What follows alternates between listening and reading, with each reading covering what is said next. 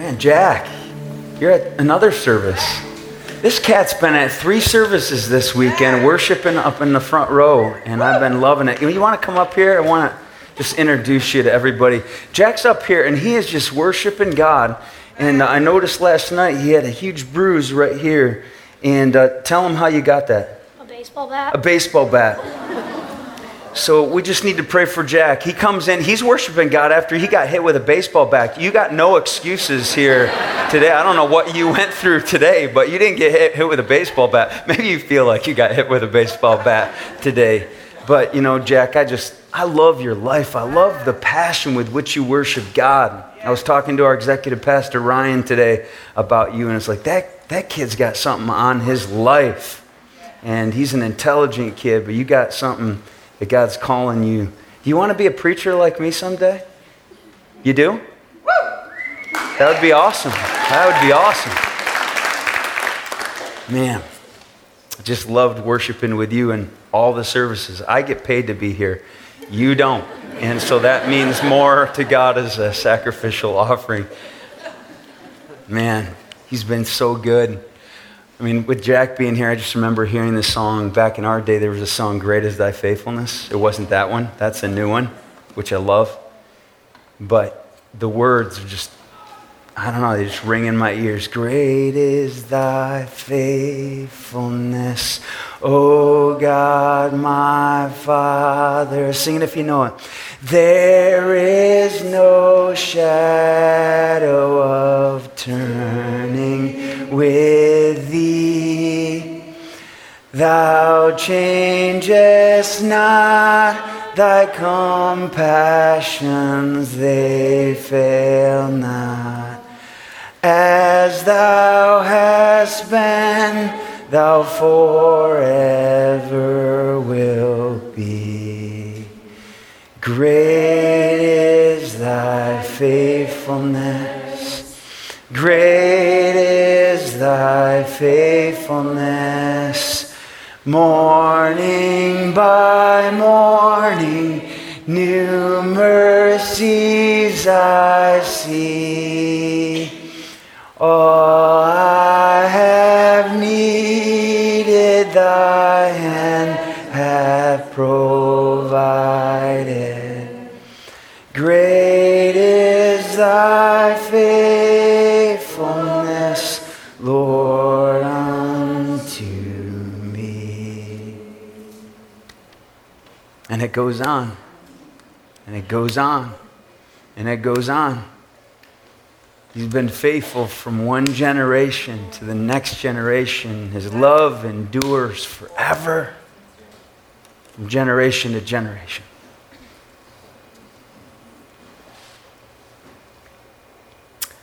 I just love this community, and I love being a part of the community, getting the coffee shop. New place that I've been going every morning is the YMCA, and so I've got a new collective of guys down there that I'm good friends with. They're all elderly people, and me. So it's a bunch of old guys and me. I'm not joking you. And one girl on the treadmill sometimes. And so us 6 of us, we've gotten really close together. I love hearing their war stories, and they just are always making fun of me that I still have to go to work. They're like, well, we don't have to work. We're retired. And I'm, shut up. You know? But it's been awesome. I've been trying to fly under the radar of letting them know I'm a pastor. Like, I don't know who there knows I'm a pastor, but I don't like to let people know that, because it just binds up conversation and everybody gets squirrely and awkward. I call it, conversational constipation starts to happen. Everything just gets constipated and nothing's natural and loose anymore. Anyway, we'll go away from that metaphor, but I sort of fly under the radar. That's what I was trying to say. So anyway, this one day, this dude that I work out with, this older guy there, he said, "Can I ask you a question? I heard you were a pastor." I said, "I didn't know that." I said, "Yeah, I am a pastor." He's like, "I want to ask you a question. Why the bleepity bleep is somebody like yourself a pastor?" He's like, "I just don't understand it." And so he says, "You just don't seem like that kind of guy." And I'm like, well, I am. I love being a pastor. And I remember I just turned to him and I smiled and I said, you know why I'm a pastor? I know it sounds crazy to you, especially since you don't go to church or you're not churchy, but I love Jesus and I love people, and I love introducing those two to each other. I love that. It never gets old to me. Jesus, here's Joe. Joe, here's Jesus. I love Pete for Jesus' sake and Jesus for Pete's sake. You know what I mean? That's the kind of guy I am. I love him, you know? And boy, that was kind of cool, wasn't it? You can love God for Pete's sake and Pete for God's sake. But that's, when he asked me that, and then later on he's like, but you just seem so normal. And it's like, because you don't know me yet really well. Just come to my church. The illustration aforementioned will just tell you I'm not normal. And so he's like, you seem so normal. And I was like, well, what are pastors typically like that you've met? And he went in just kind of goofy things that pastors are like or do. And I was like, yeah, but I'm kind of abnormal as well. So the next day I decided to do something abnormal. I hid behind one of the machines when I saw he came in, and I literally just jumped out and made him wet his pants. It was awesome. It's like, you still think I'm normal, you know? But I just love people, especially, I've been meeting some there that don't know Christ. One guy, he's jacked up. He's like 62 years old, and he is just huge.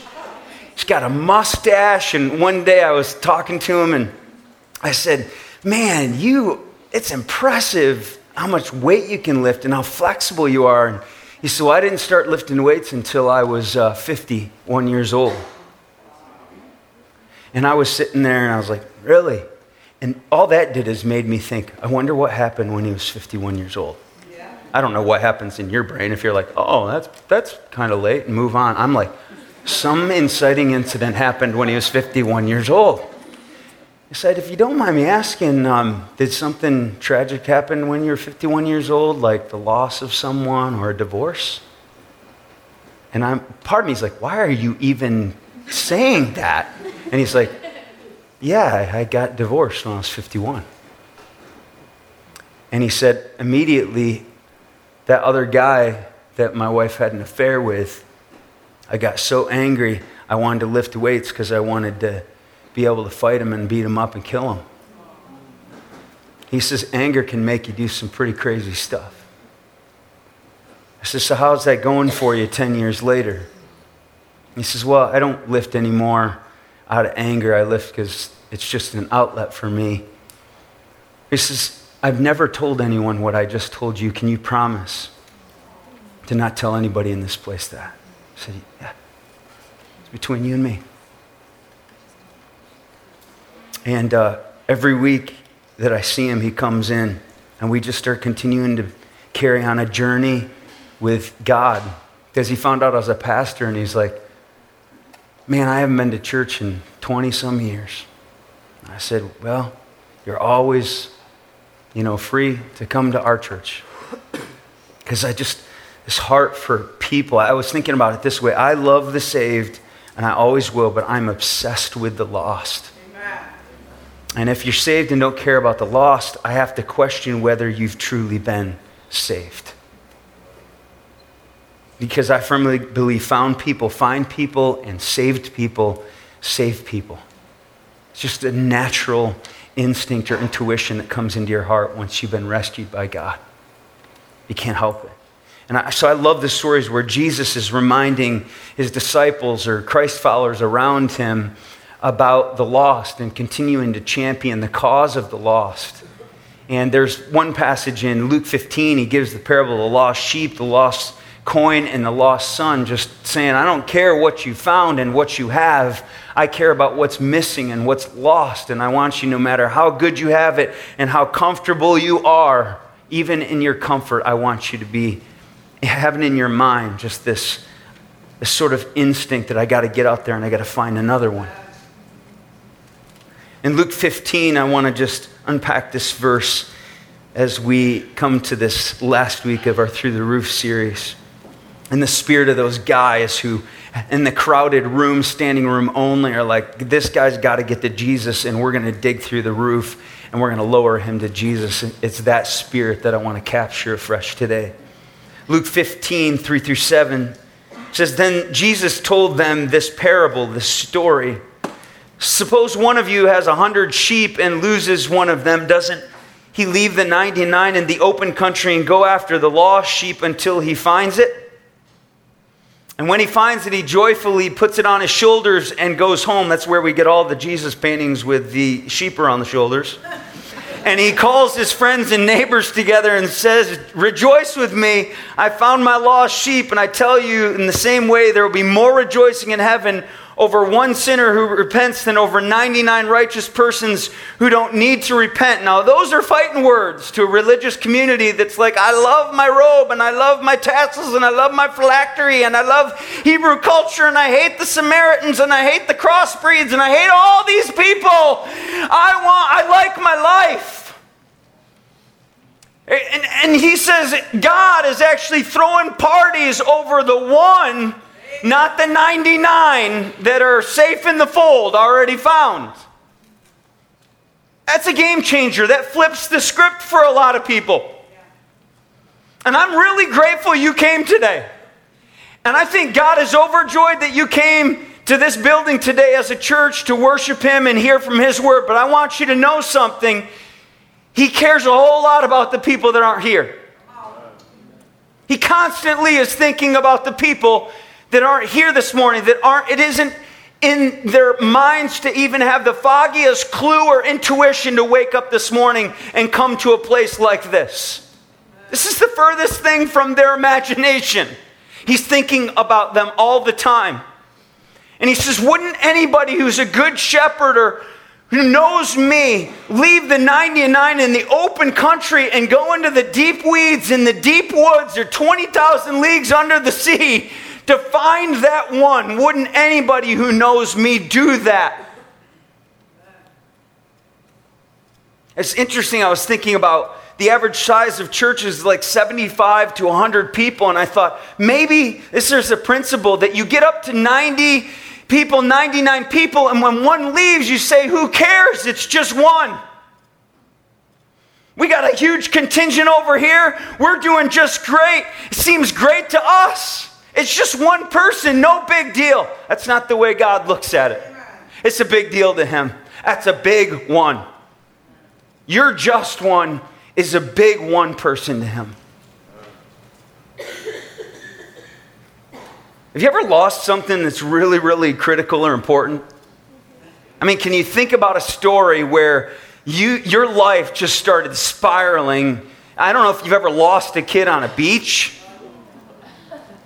I remember being on the beach in New Jersey and a family lost their little one. And it was like, Amber Alert, the whole beach, everybody's out of the water. I'm running up and down the beach looking for the little kid with yellow shorts. Everything stops. Nothing matters. The beach life, the cool life in Ocean City, the boardwalk, who cares? There's a kid that's gone. And everyone on that beach was looking for the little kid in yellow shorts. Oh, it's just one little kid. There's lots of them on the beach. Big deal.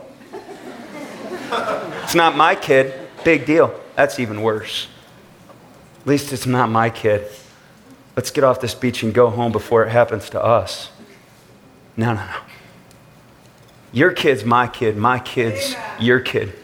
Your heart's my heart. My heart's your heart. His heart's my heart. I lost... Well, it's funny, this last week, I sold my lawnmower a week and a half ago for $150. You know what I love about that is that it's actual money. Like my paycheck goes automatic this, and it automatically goes to my wife, is what that means to me. And then automatically goes to my kids after that, and automatically goes to tithes to the church. And I don't actually have real money in my wallet most of the time. My girl's like, Dad, you have like $5? And I'm like, no, I don't. I never have any bucks, ever. But I had 150 real dollars. Like I lived in the 80s or something. It was amazing. And it was a $100 bill and two 20s and two 5s. This guy had somehow talked me down from 400 to 150 because I am a horrible negotiator. I just was like, yeah, I'll take 200. Sure, 150. What else did you find that's wrong? Why don't I pay you $10 to take this? I mean, he was like, and this is wrong and that's wrong. And I'm like, I know, that's why I'm getting rid of it. It's all wrong. Get it on your trail and get out of here. Point being, I got 150 real dollars in my wallet, and my wife's not getting it, and my kids aren't getting it. I can spend it on whatever I want, and it's untraceable. If I want to stop off and get a Snickers bar, I'll stop and get a Snickers bar. It's not like, hey, I saw that you got a Snickers bar, like my wife does. So anyway, nah, I'm just half joking. 150 bucks. All of a sudden, I'm in the living room, and Caleb, my 5-year-old, comes out, and he's like, look, I got a green one with 100 on it. And I'm like, where did you get that? And he's been in my bedroom, dug through, he and Josh, my wallet, credit cards, all these cards, and the money's out. I get it back in, the 220s are gone. And I'm like, where did you put my 220s? We never had them, we only saw 100. There was 150. There's 2 5s. There's 100. Where's the 220s? Gone. I'm looking everywhere. 220s gone. Nobody has them. I'm texting my daughters. Did you take 220s? We didn't take the two. Honey, where's the 220s? I didn't take your 220s. It's gone. Gone. And I thought, oh man. And I mean, I waterboarded the boys. I did everything. They did not know where the 220s were. I'm being facetious, of course. But they did not know where they were. And I lost the 220s, and I have not found them. But you know what? That's not a big deal. It's just 220s. And Dutch people are here like, yeah, that is a big deal. And I go, okay. I would call the cops, and we would do an investigation. So anyway, I love the Dutch people that are here. 220s, that's not a big deal. You know what was a big deal is when we went on our sabbatical, Heidi and I, to Italy, and we went to Rome for 3 days. Awesome. Things without a hitch, train up to Florence. Oh, it was just awesome. We got to Venice, took a train, came into Venice. And I don't know if you've been to Venice, but streets, it's water. Everything's water. And so you go to the taxi, and the taxi is just a white boat, and there are big white boats that are buses, and everything's boats and gondolas, and it's just all water. So we go down to the dock, and our little taxi comes up, and we put in our luggage, and we're on kind of I'm just kind of wide-eyed, I feel like I'm in a movie. This is on my bucket list. And we go to a smaller street or little kind of river that leads. And when he pulls off and docks us, and there's our hotel right off of this little, stream street, if you will. And so we get off, we get in there, and we get to the front desk, and oh, it's good to have you here, and that Venetian accent. And we're talking, oh, you have the best room in our whole hotel. It's got a veranda right over, where you can look down at the channels. And I'm like, oh, that's awesome. He's like, all I need is your passports, and I need this. And I'm like, great. And I looked for, honey, where'd you put the passports? I put them in your duffel bag. In my backpack? Where's my backpack? Oh my gosh, the backpack's, I think I left it in the back of the taxi. I was getting lost in the wonder of Venice. And I run out, and the taxi's gone, and there are literally thousands of white taxis everywhere. And I came back, and I said, the taxi that just left, is there a way to get in touch with me? He's like, sir, I don't know. What taxi? I don't know, it's a taxi, it just left here. He's like, we need to call the police. The police in Venice are gonna go find my black backpack? Like, can't we call the taxi company? No, sir, I don't know the taxi company. Do you know we don't know. Somebody set up this trip. That's where our passports is. He's like, sir, I'm sorry. We need to call the police. And then he said, I don't mean to be mean, but a lot of times when people lose things, they're never found in Venice. I'm like, thanks for the encouragement. And she's like, do you remember anything? And Heidi remembered one word on the taxi. And she said, that's the only word I know. Well, you just go to your room. It's the most beautiful room. Just enjoy it. And I'll try to find, blah, blah, blah. I'm trying to do an accent while I'm talking like myself, if you can't tell. And it's pretty funny. So we go up to her room. I didn't care about it. I walk in the room, I'm like, this is ugly. This veranda's ugly. Look at the streets. They're out there. Oh, sol amigos. They're out there, just lovers are going down. I'm like, it's just like, I hate you. You have your passport. We don't. I just was like, in my mind, I'm like, we need to just forget this, forget Venice. We need to get on a train, get down to Rome, get to a United States embassy, prove to them that we're Americans, and it's going to take weeks for us to get home to our kids. That was kind of a neat thought. But other than that, that was like a morbid thought to me. And we're up there for 25 minutes. It felt like 25 hours. And my blood was like 104 degrees. I was hot. I was just sweating. I was angry at myself. The whole trip meant nothing to me. That's all I could think about in my panic.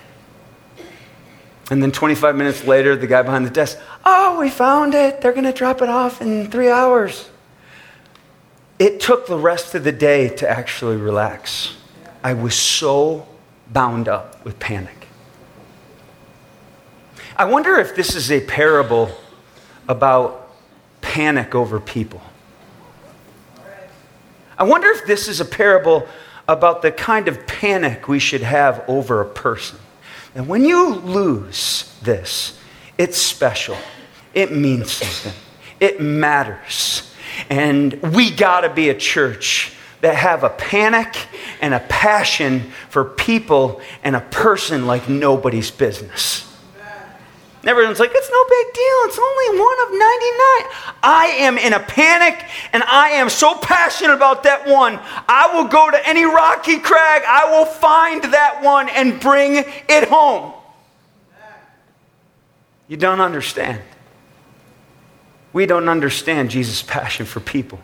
People are the only thing we're taking with us to the other side. You do realize that, right? This church ain't going. The church we're going to build, it's just going to be here, new heaven, new earth. We won't care about that stuff anymore. The people, they're going to the other side because they're immortal. They're everlasting. The Amber Alert should just go off. I watched a movie last year. It's called Hacksaw Ridge. Anybody seen Hacksaw Ridge?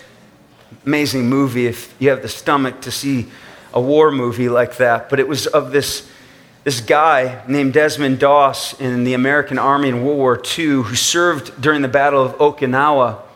And he becomes the first man in American history. He was a medic to receive a Medal of Honor without even firing a shot. I think he saved upwards to 80-some lives just by himself, got a Purple Heart, this Medal of Honor. And he wouldn't grab a gun and he wouldn't shoot anybody, but he was in the battle. And there was a scene in it where I just remember crying because it just was about the one. And that always grips my heart. Check this out. We'll talk about it.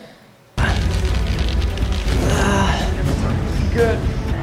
Okay, we got you. We got you.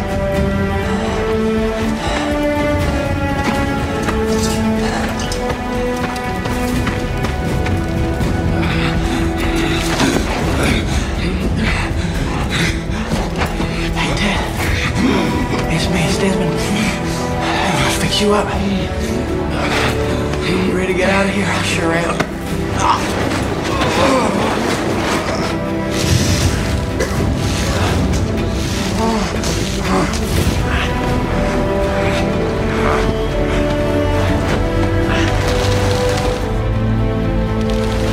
Please, Lord, help me get one more. Help me get one more.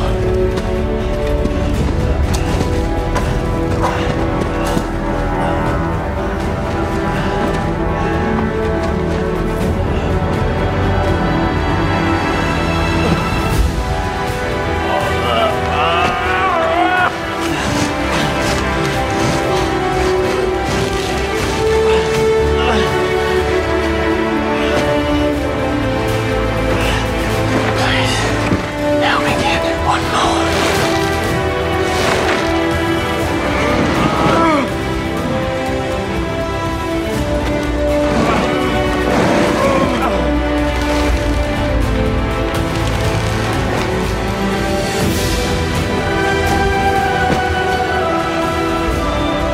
one more.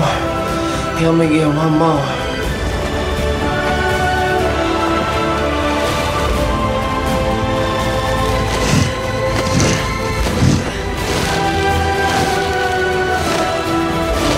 One more.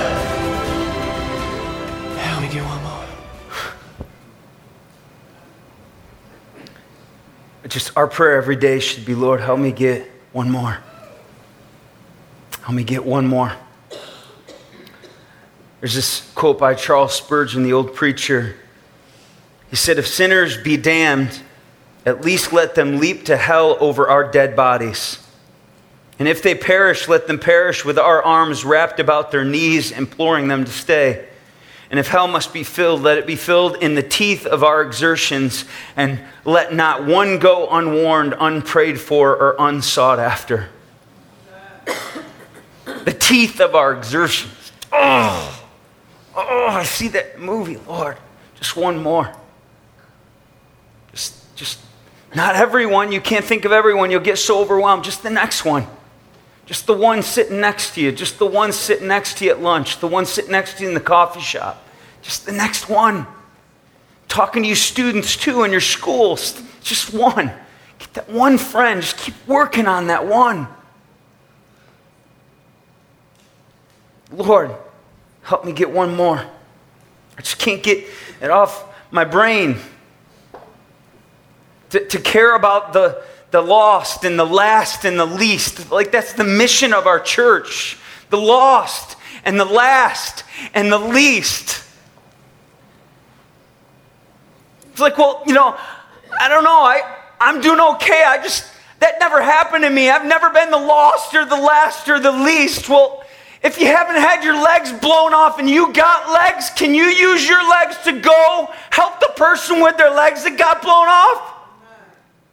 I've never had my heart torn apart. Well, can you give your heart that's never been torn apart and leverage your heart to the mission of reaching out and binding up the hearts of the brokenhearted with Jesus? Well, I've had a great life. I'm not who you're talking about. I've never been victimized or disenfranchised or marginalized or demonized or dehumanized or ostracized. I don't care. If you've had a great life, then use your great life to help the people that haven't had such a great life. Go get them. Stay on the ridge. Stay on the ridge. Jesus talked in parables, but he also talked about the kingdom of heaven is like this. And I was thinking about the pearl of great price, this treasure hidden in the field. It says the kingdom of heaven, Matthew 13, is like a treasure hidden in a field. When a man found it, he hid it again. And then in his joy went out and he sold all he had and bought that field. And it just talks about the grandiose love of God for us. He's like, I'll just sell out for you. I give it all up for you. I'll die in your place to purchase your pardon. We are the pearl of great price, the treasure. And I just think about that field. My mind went to the field that God allowed us to purchase over at Noon's property.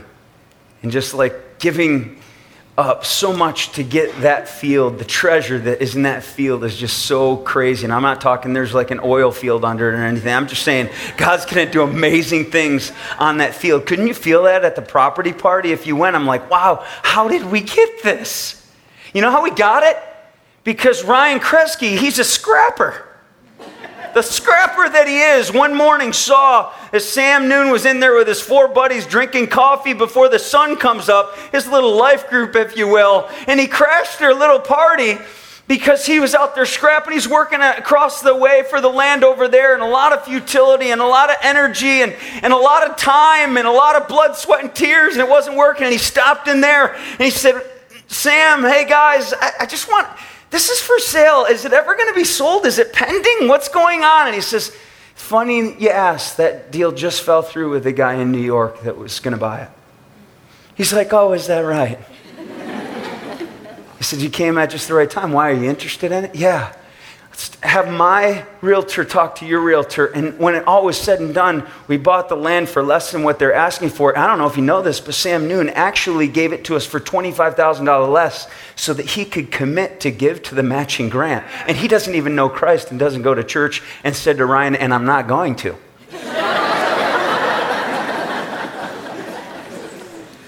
But he doesn't know how tenacious we are as a body. You got to know that story. It's just Ryan just saying, I'm going over there to the lighted windows where the guys are sitting. And then when I found out, as time went by, that land, as we've been trying to get it approved for special land use for a church and been running into all kinds of difficulties, that land has been approved for a strip club in time past in the township.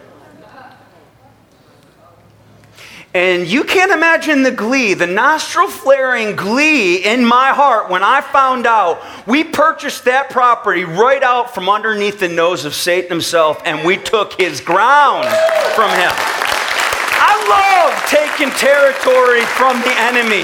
Land or lives, I love taking ground for Christ. And our church is going to use that ground that was once committed to the evil of the kingdom of darkness, and we're going to translate it over to the kingdom of light, and we're going to start rescuing people rather than putting them in bondage. Amen. That's redemption, baby. Amen. That's redemption. Chalk it up. So excited to make you want to slap your mama. Love you, mama. Can I give you one more story? Luke 17 kind of flips it around here. He does want to go after the one, but when that one is reached, that one turns into somebody that has to have a particular heartbeat that beats and bleeds with thanksgiving and gratitude and gives its life and lives its life back to God. Luke 17, now on his way to Jerusalem, Jesus traveled along the border between Samaria and Galilee. I always love how Jesus was on the borders. He's always in borderland. Nobody wanted to go near Samaria and Galilee. There was nothing good there. They actually hated those people. And Jesus is like, wow, I'm just always on the border and on the fringes and on the margins. It's where our church wants to be. And he was going into a village, and 10 men who had leprosy met him. This was this disease that once it took over, it was just ate your skin and ate your limbs off the end of your body and, your extremities all the way in, and it would just eventually just kill you. Once you got it, you were banished outside the city to tombs, like the graveyard of Gadara. You were just banished there in a leper colony, and that was your life until you died. And they stood at a distance because of this. You remember what they had to scream if anyone that didn't have leprosy came around them? Unclean. Unclean. There's no less dignity you could have in this society. And they called out in a loud voice, Jesus, Master, have pity on us. I love that they didn't say unclean, because they knew when they were around Jesus, they were around grace, and they were around healing, and they were around somebody that would actually come and touch them. And when he saw them, he said, go show yourself to the priests. And as they went, they were cleansed. Sometimes you got to go before God heals you. And one of them, when he saw he was healed, kind of mid-sprint, came back praising God in a loud voice. And he threw himself at Jesus' feet and thanked him. And he was a Samaritan, the last person that they would have thought that Jesus would not only interact with, but the last one you would think that would come back and thank him. And Jesus asked, were not all 10 cleansed? Where are the other 9? Has no one returned to give praise to God except this stranger or this foreigner? Then he said to him, rise, go, your faith has made you well. Like, I think about being a person that wants to go find the one, but I'm the one who's been found, and I'm the one who's been given great grace, so great a salvation. I've been rescued by God. What am I going to do with that bountiful blessing? Am I just going to run away and say thanks, but no thanks? Thanks so much. Catch you later. I totally forgot. Once you did that, I got a life. I got my dreams. I got my desires. I'm just on with my life. These other guys, man, they made it lickety-split and went about their business. And one guy is Hussein, he's going for his family. He's, for the first time, going to be able to see and lay in bed with his wife again, be around his kids, have him sit on his lap. He's going to be in his life group again with his friends and his buddies. He's going to be able to get a job and live in the city. Jesus Christ gave him his life back, and he's running, he's bolting, and like a heart attack, he stops dead in his tracks. And he turns and makes a 180 and says, I got to go back and I got to throw myself at the feet of that dude and say, thank you. You've given me my life back.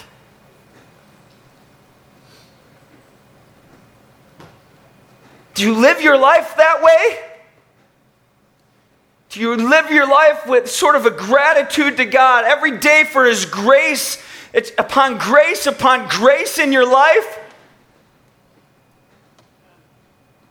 And today, just in my mind, this is just about coming back.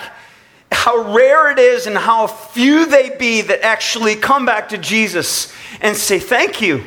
But I want to be one of those people. I want to be one that goes out just like Jesus is one of the ones that goes out for the one. But I want to be a part of a group of people that live our lives and give our lives as a response back to God and his amazing grace. And have my life just be one big thank you.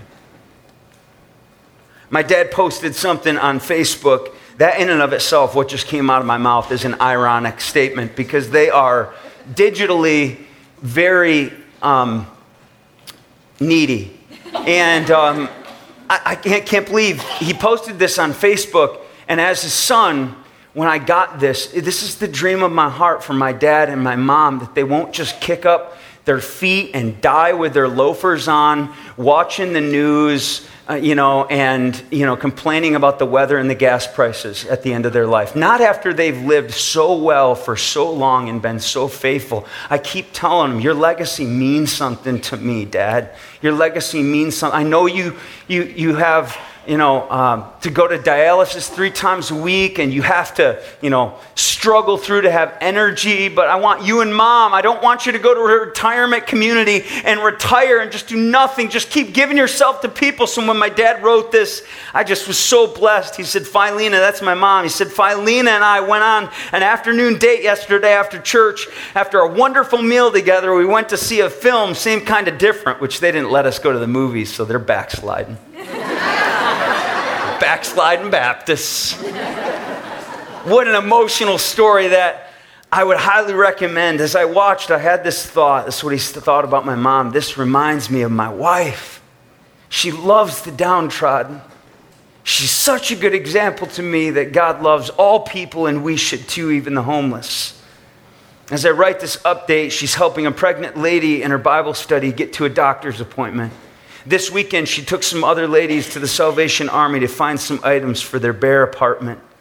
As the needy man in the film said, often God is seen in the eyes of these people you take time to love. I needed this reminder when I want to give up on them. And I called my dad and I just said, I love that you guys are just faithful to the end. It just inspires me as your son. It inspires my brother Tim, my 2 sisters. This inspires us. Just keep going to the end. My dad, 3 weeks ago, he became a Lyft driver. It's like an Uber driver. He's like, I'm just so sick and tired of going dialysis and sitting here and the days off in between. I have stuff to do. And he's like, so Tim set me up with an account. I just take people around. You cannot believe the people he's picking up and the conversations he's having down in downtown Detroit at 12 at night or 10 at night. It's awesome. He's right where he needs to be. He loves meeting strangers and he's bold about Jesus. Be a Lyft driver.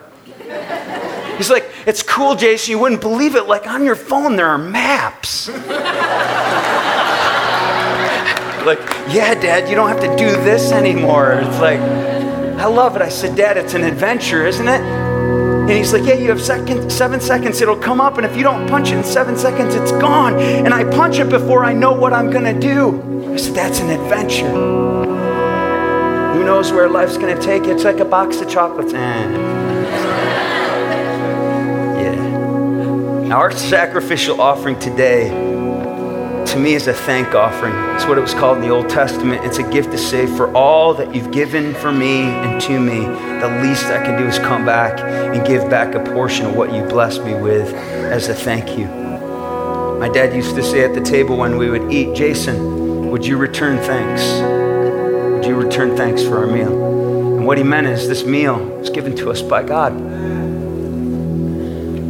Your bed, this warm air in this house, all of the things in this house, everything has been given to us by God. Jason, can you please return thanks? And today is an opportunity for us to just return thanks to God. To be one of the 10 that stops dead in their tracks and says, I got to go back and say thank you for what you did for me. And I'm going to say thank you for what you did for me. And I'm going to live my life from this day forward to make sure I'm going out to find the one.